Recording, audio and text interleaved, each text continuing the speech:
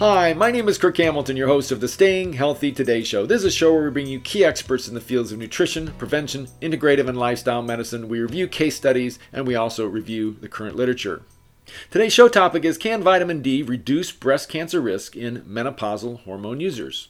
In a recent issue of the American Journal of Clinical Nutrition, a French study looked at more than 57,000 postmenopausal women starting in 1990, and they found out that current but not past vitamin D consumers resulted in a 26% reduction risk of postmenopausal breast cancer risk in those who were using hormones. There was no association in those who weren't using hormones. It's believed that estrogen stimulates estrogen receptive positive breast tumors, and vitamin D can blunt this stimulus. And this fact was borne out in that the decreased breast cancer risk in the hormone users was restricted to those who are currently taking vitamin D. So, first of all, almost everybody should get a vitamin D level done, but especially if you're on hormone therapy. The minimum that you try and get as far as a level is 30 nanogram per ml. Most people agree on that. Where people differ is the upper range. Could it be 50? Could it be 60? Could it be 80?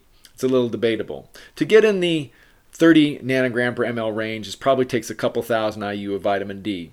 To get in the higher doses, or the higher ranges, takes anywhere from 5 to 10,000, and you got to do that individually with your practitioner and follow levels. So, my name is Kirk Hamilton. This is the Staying Healthy Today show.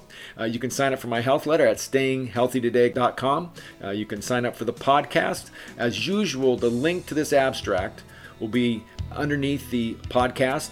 Share this with a friend. I'll talk to you soon, and you have a fabulous day.